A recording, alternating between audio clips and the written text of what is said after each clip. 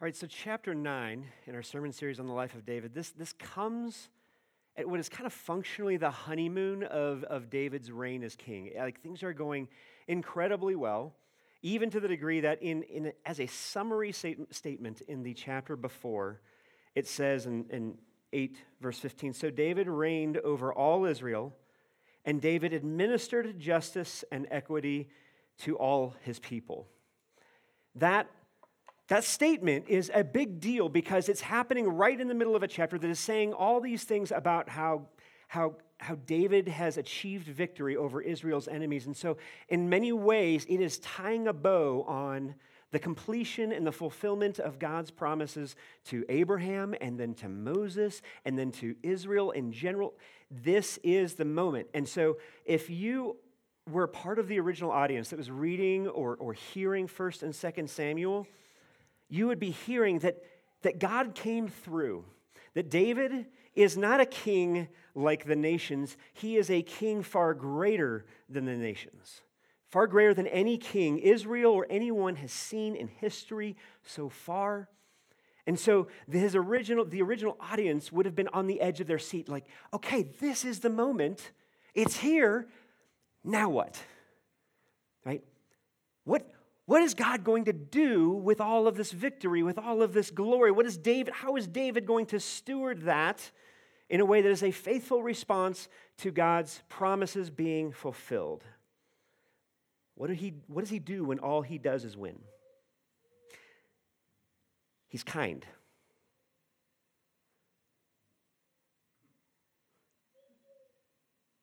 I hope that feels anticlimactic, right? Because it would feel anticlimactic to the original audience as well.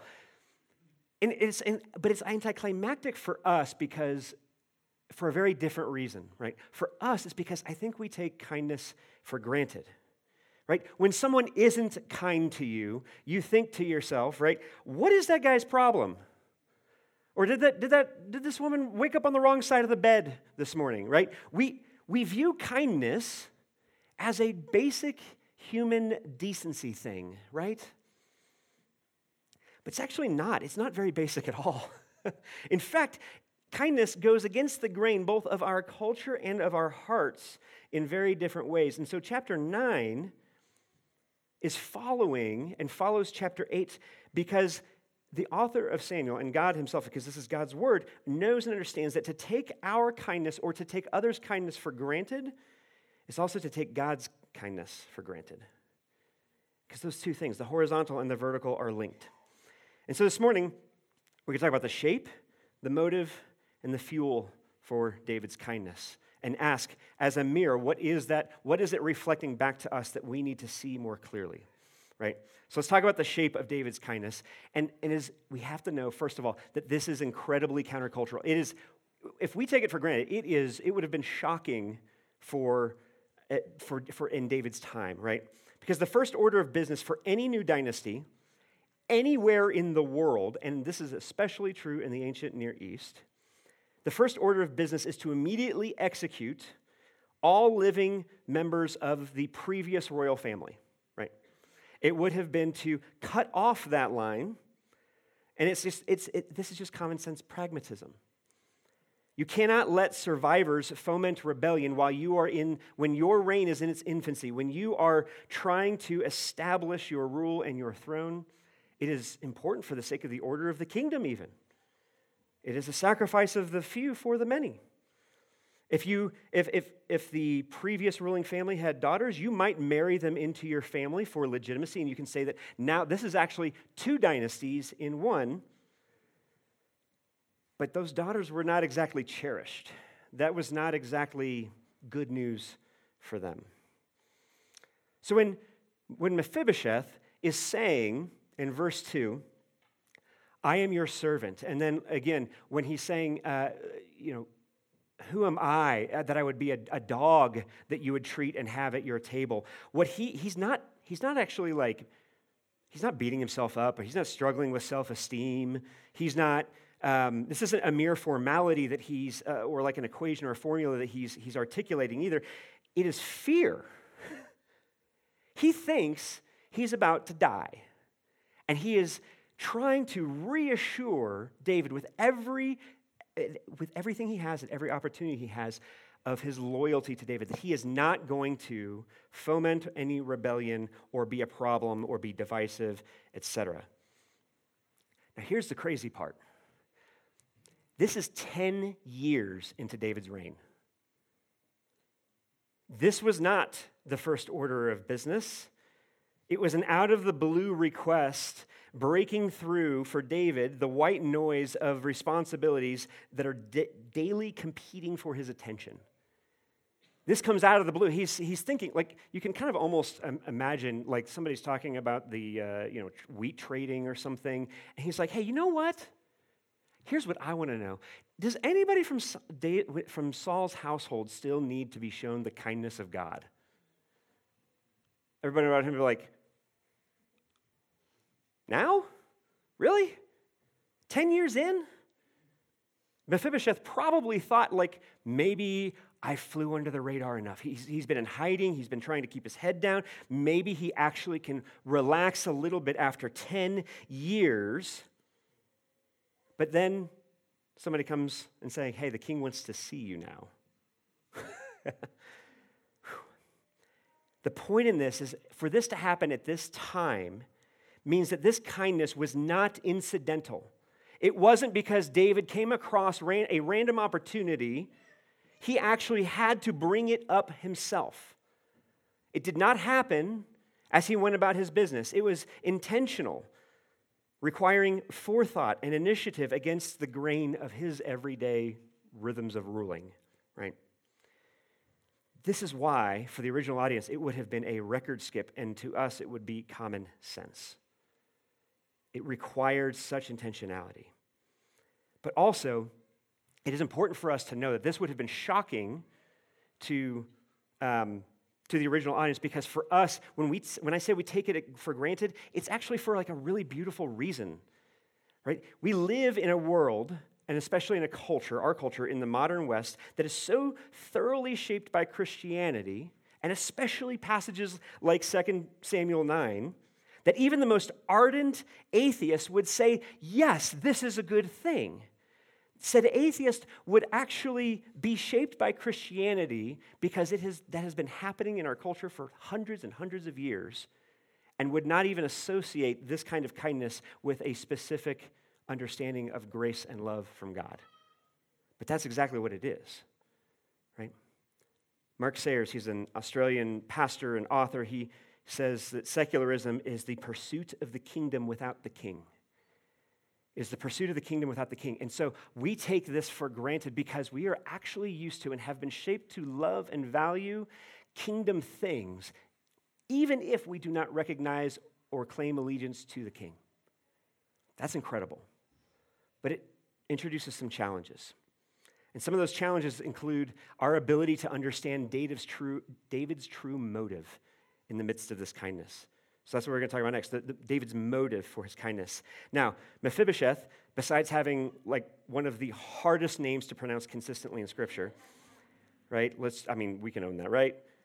He's also the only surviving son and heir of Saul's dynasty, right? At 5 years old, he was probably, playing with whatever ancient Near Eastern wooden blocks might have been at that time. I know they didn't have Legos, but I have no idea what the alternative would be, right? He was 5 years old when he was in the palace, and the palace staff and everybody received news that King Saul and all of his sons, including Mephibosheth's dad, Jonathan, and his uncles, were killed and slaughtered in a battle with the Philistines at a place called Jezreel. Now, everything I just said about the first order of business for a new dynasty means that everyone in that palace staff would have known that the Philistines were almost certainly on their way. And at this time, David is still kind of running away from Saul while trying to, flee the Philistines at the same time. And so he and his guerrilla band are at large still. And without Saul in the picture, who David honored as God's anointed, even though he was persecuting him, and without Jonathan in the picture, whom David had made a covenant of friendship with, then there was nothing stopping the Philistines or David from taking the throne and cleaning house, and they would be racing each other to get there first. That's the context for 2 Samuel 4, which happened, 5 chapters earlier. And in the panic and the pandemonium of this rush to flee, Mephibosheth's nurse grabbed him on the run and tripped and fell. And in that fall, she broke both of Mephibosheth's ankles. And because they didn't have modern medicine, it didn't heal right, and so he has difficulty walking if he is able to walk at all.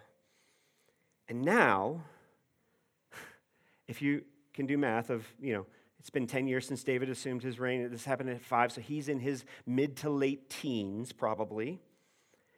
But it is at that time, in that age, when he would have been assuming the throne. He would have been training and learning under his father and his father's advisors how to rule. And now he's being summoned by the king he thinks is going to kill him. Now, when we read all this and we understand all this, we see how Mephibosheth is in every way an innocent victim, right? His only crime, it's not a crime, is being born at the wrong time, in the wrong place, to the wrong family in history. We have compassion for Mephibosheth. We would be like, David shouldn't execute him. He's innocent. He's a victim in the situation. Of course he should have compassion. We take that for granted, right? But that's because we read into David's motive that his motive was compassion. Compassion was not David's motive for his kindness. Compassion is the fruit that results from kindness. Compassion is the shape of kindness. It is not the motive of it. The motive is covenant. We know this because in 1 Samuel 24, back when Michael preached on this a few weeks ago, when David encounters Saul in a cave and has a chance to kill him, but doesn't, he confronts Saul and shows him, hey, you are God's anointed. I'm not going to harm you. Let me prove to you. Stop trying to kill me, please. This is what happens. In 1 Samuel 24, Saul says to David, swear to me, therefore, by the Lord, that you will not cut off my offspring after me, and that you will not destroy my name out of my father's house. And David swore this to Saul. Then Saul went home, but David and his men went up to the stronghold. David swore a covenant. His motive for kindness to Mephibosheth is because he promised to. He swore to. Now, a covenant is a solemn promise or a commitment, and it is often, but not always, made with vows. And it is the basis of how we understand and read not just the Old Testament, but the New Testament. This is what we are saying when we say that Jesus came and the gospel is the new covenant. What we are saying is, it is the fulfillment of all of God's previous promises to his people, his commitment that he has made time and again. It is being fulfilled, and then we are invited into relationship through the covenant that Christ makes with his people, right? Covenant and not compassion was David's motive. This is important for us, and we're blind to it in many ways because if you are as exhausted by all the culture war debates as I am, it is actually really helpful to know that almost every single one, and I say almost every single one because I can't think of one that isn't this way, but I could be wrong. But almost every single one revolves around and gets stuck on this question: who most deserves compassion? Right? Pick a topic. That's kind of the core of every topic and every argument and every debate. And the fact is, there is something deeply wrong. It's almost like our pursuit of the kingdom without the king. Without a king ends up becoming anarchy and tribalism.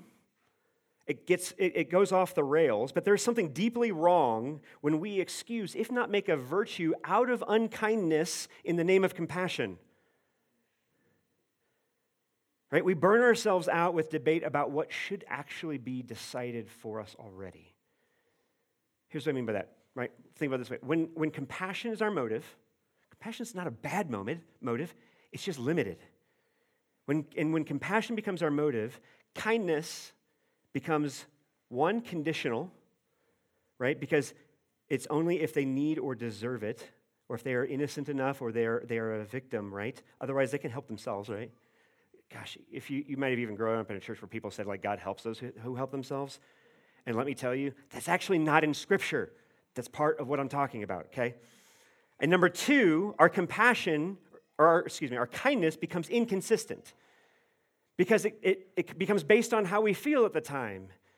And even if we think somebody's deserving of our kindness or our compassion, it becomes inconsistent because if we don't feel it, then we don't have a sufficient motive to do it anyway, right? However, if covenant is our motive, then our kindness becomes, number one, obligated. I'm going to talk about that word a lot more here in a minute. You're like, oh, that doesn't sound good. Welcome to being a 21st century individualist, okay? One, it becomes obligated, which means that it is a given that our kindness is given. It is a given that our kindness is given. And freely, not because of a need, but through the need. The need becomes the opportunity and the avenue for our kindness. It is not the basis of it. And it becomes, number two, our kindness it becomes indiscriminate. Indiscriminate kindness. Right? We kind of know we're supposed to be kind to our family. I mean, we want them to be kind to us, all right? We should be kind to our friends. We want to be kind to our friends for the most part. Even if you're not a Christian, you probably are saying, like, yes, it's a good idea. We should be kind to our neighbors, and yes, I also strive to be kind to our neighbors. But how many of us are actually and truly kind to our enemies? Might it be because we insist compassion is our motive instead of covenant?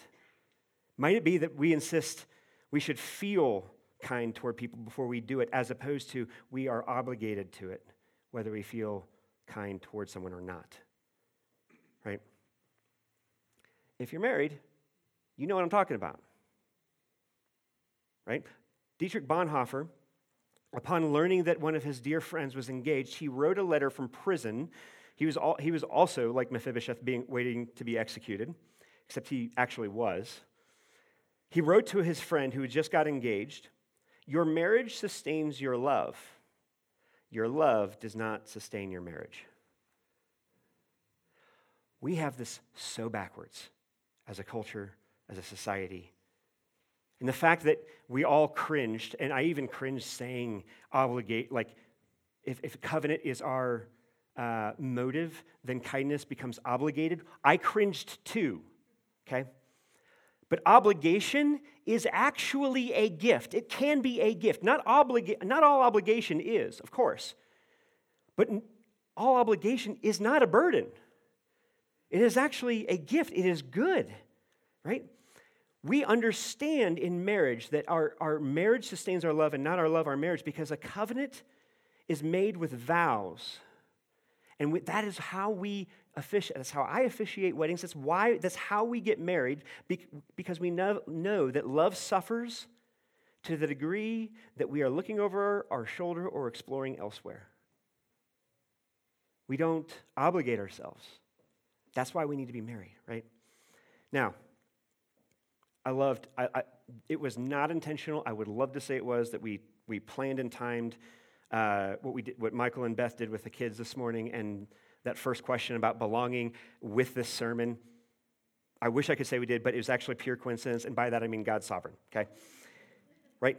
We are living in a loneliness epidemic right now, according to, this is statistically verifiable. There is data out the wazoo about how every single year we in America are feeling more and more lonely, and it is not limited to non-Christians or Christians. It is across the board.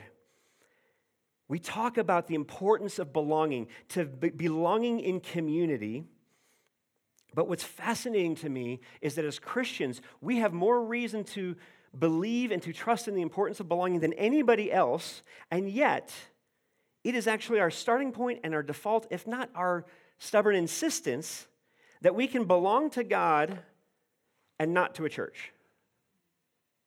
That it's possible to belong to God, to be in Christ, but not to be in Christ's body physically. Like, don't get me wrong, we kind of rationalize this by saying, well, that's talking about, well, if you're a Christian and you're saved and you have the Holy Spirit, that means you're part of the universal church, which is a really cool way of like trying to get all of the perks and the benefits without taking any of this responsibility and the obligation of it. Okay? It's true, but we actually, if we belong to God, we are not freed to opt out. This is why we're lonely. It's not the only reason, but it's a big reason. Scripture does not understand how there could be any difference. It is one and the same, right? We have this reaction against words like obligation because the solution to our every problem is always an ever greater freedom, limitless freedom. The problem is the more free we are, the more disconnected we are, the more lonely we are, the more divided we are, and the less human we become. Not just ourselves, but to other people. Constraint can be good, right? Let me ask this. When Jesus says in the gospel, my yoke is easy and my burden is light, I strongly suspect that most of us Christians hear that verse and think, well, that's because his grace is that good. We can kind of put up with being yoked to Jesus. We don't actually see Jesus' yoke, our constraint, our obedience, our obligation to follow what he calls us to do, to love our neighbors ourselves. We don't think that that's a good thing, but it might be worth it. I would tell you that Jesus is never going to ask us to do something that actually isn't good for us also. It's crazy to me, and honestly, like these are things that I am wrestling with as well, right? His constraint and obligation is flourishing. That's what makes it good. I said in my, Elle sent out a church-wide email reminder about the membership class this week, and in it she said, at my request, that the sermon was going to be a lot about membership this morning. And it is at this point especially, right? Because I have a hunch. That many of us are looking for and waiting to find a church that has compassion in all of the best of ways, in ways that look just so similar to 2 Samuel chapter 9, not realizing that a huge reason why we experience the church as inconsistent and conditional in our compassion and our kindness, our love for God and neighbor, is actually because we are undecided and undercommitted toward the church. That actually part of the thing that we are looking for can only and ever be experienced by opting into obligating ourselves to it. And that means, if that's true, it means that we are just kicking the can further down the road, and we are robbing ourselves of the existential satisfaction that we should long for. Opting into pastoral care before you need it, and especially before you don't want it. Being all in committed and not having to decide whether to stay or go when things get hard, because things do get hard. To follow Jesus is not easy, but it is good. All of this actually deepens our love for God and our relationship with him, just like marriage. Let me put it this way. If kindness to your spouse, to your kids, to your neighbors, to your enemies, if it is covenantally obligated, then you will not stop seeking opportunities for compassion like David did. Even if 10 years pass and you don't have the opportunity to be compassionate, you'll actually ask where the opportunity is instead of waiting for it to come to you. That's the difference, right? In many ways, I would encourage us to consider that maybe the first step in loving our neighbor, which, I don't think there's anybody who's like, nah, sorry, that's a bad idea. Like, I think we all agree, right? That loving your neighbor is a good thing. That maybe we would be able to do so better if we were members of a church.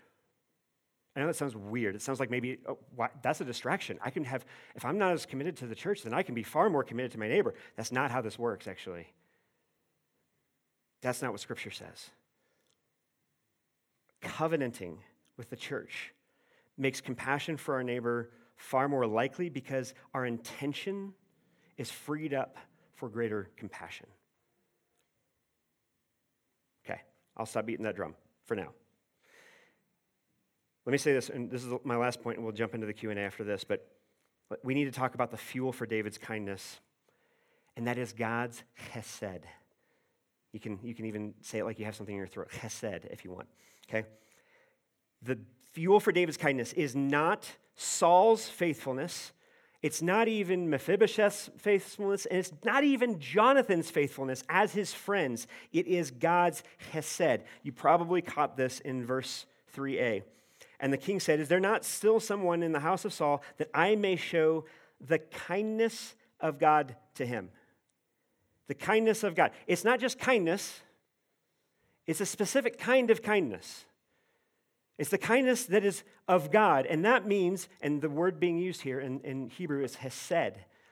And yes, it's translated here as kindness, but there are exactly 248 occurrences of this word in Scripture. There are 120 in the Psalms alone. And it means more than just kindness for us. It's a covenantal kindness, but it means a severity of kindness that is far greater than politeness. It is a steadfast love and faithfulness that when it is used to describe God's love, this word hesed, it is always, without a single exception, in the context or synonymous with God's covenantal promise and commitment, his obligation to his people. See, I know let me put it this way. If you've ever struggled with wondering if God loves you, and who hasn't struggled with that? Most often, what we are struggling with is how God feels toward you. You need to know that God has sworn on his name. He said, "I am not myself. I am not God if I do not love you." God has obligated himself to love you. If you are worried whether God feels loving toward you, you need to know that he loves you even if you doubt and anyway. Because he has said, I cease to be God if I do not love you, right? This is why, think about it this way. You know, the word gospel is in the New Testament a lot, and that is a good summary of the good news of God's love for us in Christ.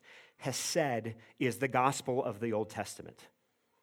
Anytime you see steadfast love and kindness, it is saying that this is good news, that God loves us anyway because he has obligated himself to his people, and it is pure and utterly and always ever eternally grace. And that is very good news. What's interesting is, of those 248 times, verse 3 is one of very few where it is in reference to a mere human being's kindness toward another person.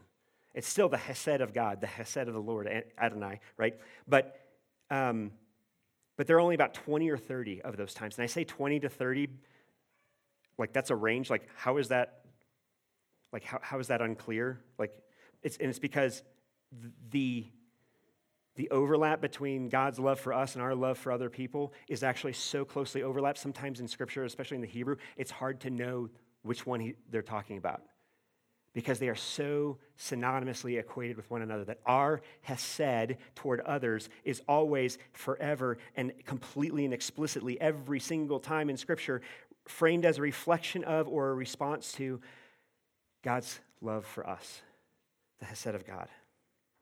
So if for no other reason than just that alone, hesed cannot be on the basis of Israel's worth because it's not earned. It cannot be on the basis of Israel's innocence because they're not deserving or need, and therefore it's not owed, but on the basis of God's covenantal kindness alone because he has obligated himself covenantally. Another way of saying this is the shape and the motive of David's kindness toward Mephisbosheth is only possible if it is fueled by the shape and the motive of God's hesed for him. But actually, more than that, there is a sense when David says, who can I show the kindness of God? He's not saying, how do I respond? He's not just saying, how do I respond to God's kindness by also being kind to other people? He's saying, how do I show God's kindness to them? How do I not just reflect it, but how can I be an agent of God's love for a member of the dynasty that rejected God? He's saying, how can I show even more grace, even for those whom can and should be God's enemies? Do you see what I mean when I say that when covenant is our motive, then kindness becomes indiscriminate? It actually, we seek to show it in even the least likely and the least logical of places. Not because we feel it, but because it is actually how God works. And this is the crazy thing, and this is why we need the church.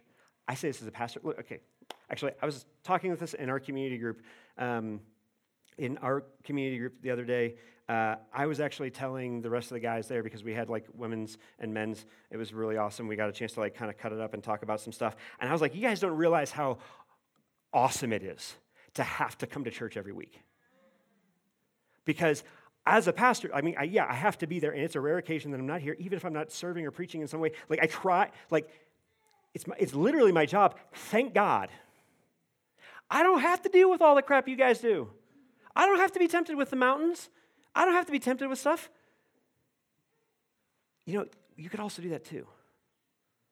It doesn't have to be your job. You could consider yourself obligated. I'm not going to force you. I'm not trying to guilt trip you. I'm saying that conversation that you have every week, do we go to church this week? Can you imagine how less exhausted you would be if you didn't have to figure that out every single week? Imagine the margin you might have to deal with the decision fatigue that you feel having to do that literally everywhere else in life. This is how Jesus' yoke is easy and his burden is light. It is good. It is better than the yoke and the burden that the world puts on us. And the reason why we need the church, and the church needs each other, like there's no start and end point. It is a beautiful gospel feedback loop, because the implications of everything we were talking about this morning, covenantally speaking, God's hesed transforms our imperfect, flawed, often selfish attempts at kindness into God's chesed.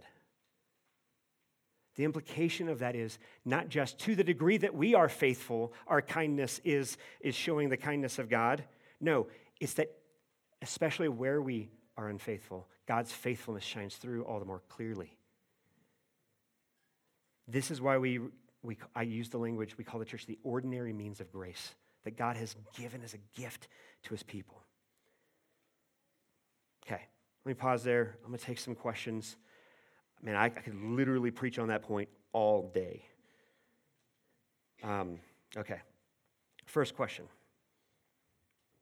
What does it mean to opt into pastoral care before you need it?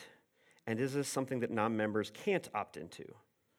This is a very good question. Thank you for asking this. What does it mean to opt into pastoral care before you need it? Something I've learned over the years as a pastor is that sometimes pastoral care feels really good when you're receiving it. Sometimes receiving pastoral care does not feel good.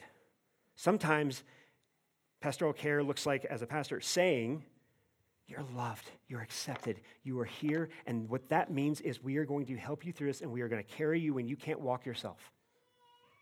Sometimes pastoral care means we love you and we are here for you. It is all grace through and through, and you need to get off your butt.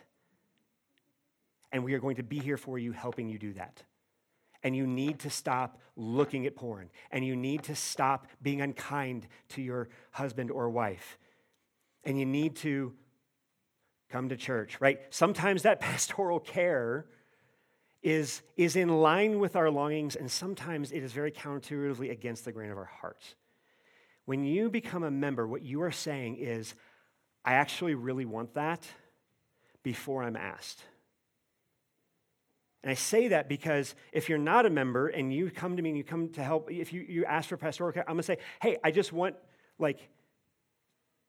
what are you asking for? If you're not a member, I will ask you, are you asking for the kind of pastoral care that only feels good? Or the kind of pastoral care that also feels really uncomfortable? Because a member has opted into that, and a non-member has not opted into that, okay? That's part of what I mean. So can non-members opt into it? Yes, but like kind of each and every time, and then you have to decide, should we go to the mountains or should we go to church or should we, like, when you are in crisis, especially when you really actually need it, and especially if you don't want it, like let me put it this way. When you feel vulnerable and exposed already, that is it is harder to go somewhere further if you haven't already. Does that make sense? I feel like I'm not explaining this very, very well. Let me pause. Michael, I feel like you're really good at this. I'm not trying to put you on the spot. Do you have a better way of saying this that is helpful? And if not, it's totally on me. I'm putting you on the spot. Yeah, maybe I'll move up so I am not feedback looping, although I might still. I guess maybe a way of thinking of it is like, using marriage as an illustration that you just used, which, by the way, even if you're not married, this is still helpful. I just got married like a year and a half ago, so 36 of my years were unmarried years. So, but the concept of someone else actually having a voice into your life is something that we as humans tend to be resistant to when we are insecure or feel vulnerable or there's an area where we're struggling to change. But knowing that another party we have committed ourselves to and they've committed themselves to us creates space to have those hard conversations. And that is in many ways what we're talking about with membership, is that there's, before that moment of vulnerability or difficulty comes, there's been a sense of saying like, hey, we're in this together. And that is a really beautiful thing. And it's not just it is, and also one of the things that I'm so aware of when we talk about things like membership is we are understandably afraid of relationships that are coercive as their basic function. And when we talk about obligation and membership, we so quickly jump to, okay, so that means that I have committed myself to a relationship that it's now a coercive relationship. That's not what we're saying. We're saying, like in marriage, we've committed ourselves to a relationship where we say, like, I need this, and also, like, the body needs me, and we're agreeing to do this thing together, and to encourage and challenge one another in the midst of ups and downs. So I don't know if that helps. That's really good. Yeah, and maybe a good way of saying it, too, is that obligation is reciprocated, right? Like what the church is committing to you as a member is we are obligated toward a pastoral care that is not coercive. And where, look, God forbid that is ever something that Michael or I do, whatever, you are not obligated to put up with it, okay? That's not what membership is or should be about, right? It is invitational, okay? Because we are obligated ourselves to love and care for you. And thank you, Michael, that's awesome, yeah. Last question before we go into communion, because this feels very related. Obligation makes us cringe because it evokes feelings of guilt. How can we disentangle gracious obligation from guilt? St. Augustine said, I believe in order to know, okay? What he's articulating there is if you wait to know if you wait to believe until you sufficiently know or have a certainty about something, you never actually will believe. And so to answer both the question previous and this one, there's a sense that the way to experience obligation in a positive, beautiful, flourishing sense that is hopefully and at least an imperfect reflection of when Jesus says, my yoke is easy and my burden is light, the way to experience that is to experience it. Right?